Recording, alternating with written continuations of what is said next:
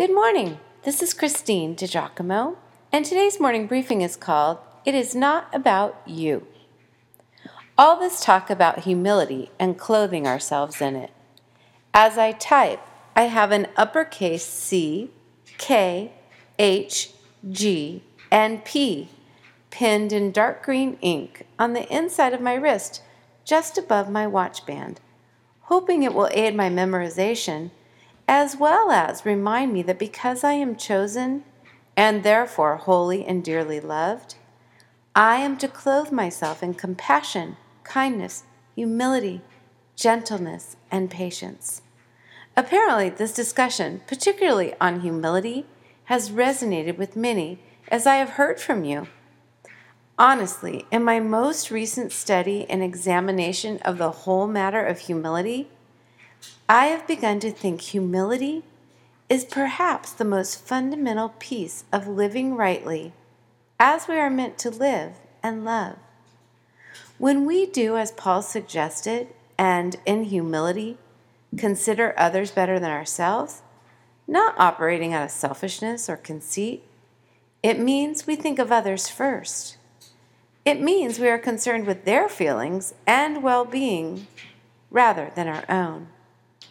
Friends, this impacts every area of our lives, from getting along in families and cooperating well with work associates to driving a motor vehicle in traffic and playing on the athletic field. There's a beautiful story of a young man with a disability who was running in the Special Olympics. He got to the 100-meter race and was running like crazy for the gold medal when he saw one of the runners near him slipped and fell.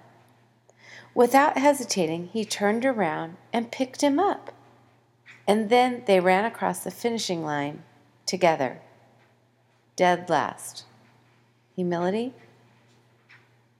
It is up to each of us to discover how he or she is called to be more fully clothed in Christ in order to serve our brothers and sisters with love, kindness, and humility. Jesus insists that his disciples wash one another's feet, remember? It's an act of humility that truly expresses in a very concrete way our love and respect for others. Remember John's writing? After that, he poured water into a basin and began to wash the disciples' feet and to wipe them with the towel with which he was girded. His actions symbolized spiritual cleansing, but also, after having washed their dirt-caked, sandaled feet, he went on to teach them. So when he had washed their feet, taken his garments, and sat down again, he said to them, "Do you know what I have done to you? You call me teacher and Lord, and you say, well, for so I am. If I, then, your Lord and teacher, have washed your feet, you also ought to wash one another's feet. For I have given you an example, that you should do as I have done to you.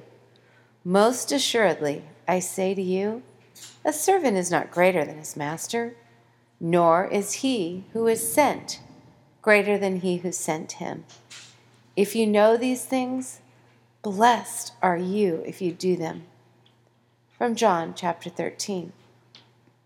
How much time do you spend serving?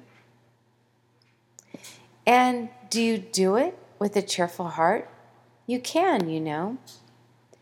As our beloved Paul suggested, you might do so by singing psalms, hymns, and spiritual songs with gratitude in your hearts to God. And whatever you do, whether in word or deed, even laundry, do it all in the name of the Lord Jesus, giving thanks to God the Father through him. Here's a little thought about serving with a cheerful heart. Laundry, laundry, laundry. There's never an end, I sometimes think. Now, when I fold my family's clothing, I realize it is not just for them I toil. A serving heart honors God. And besides, while I am doing laundry, it's a wonderful time to pray for each person as I match socks, fold underwear, etc. You see the opportunity? See the difference in the attitude of serving? We cannot love well without humility, because to love another means it can't always be about us. If you'd like to read this, you can go to pastorwoman.com, click on Powerful Bible Teaching, Morning Briefings, and again the title is It's Not About You.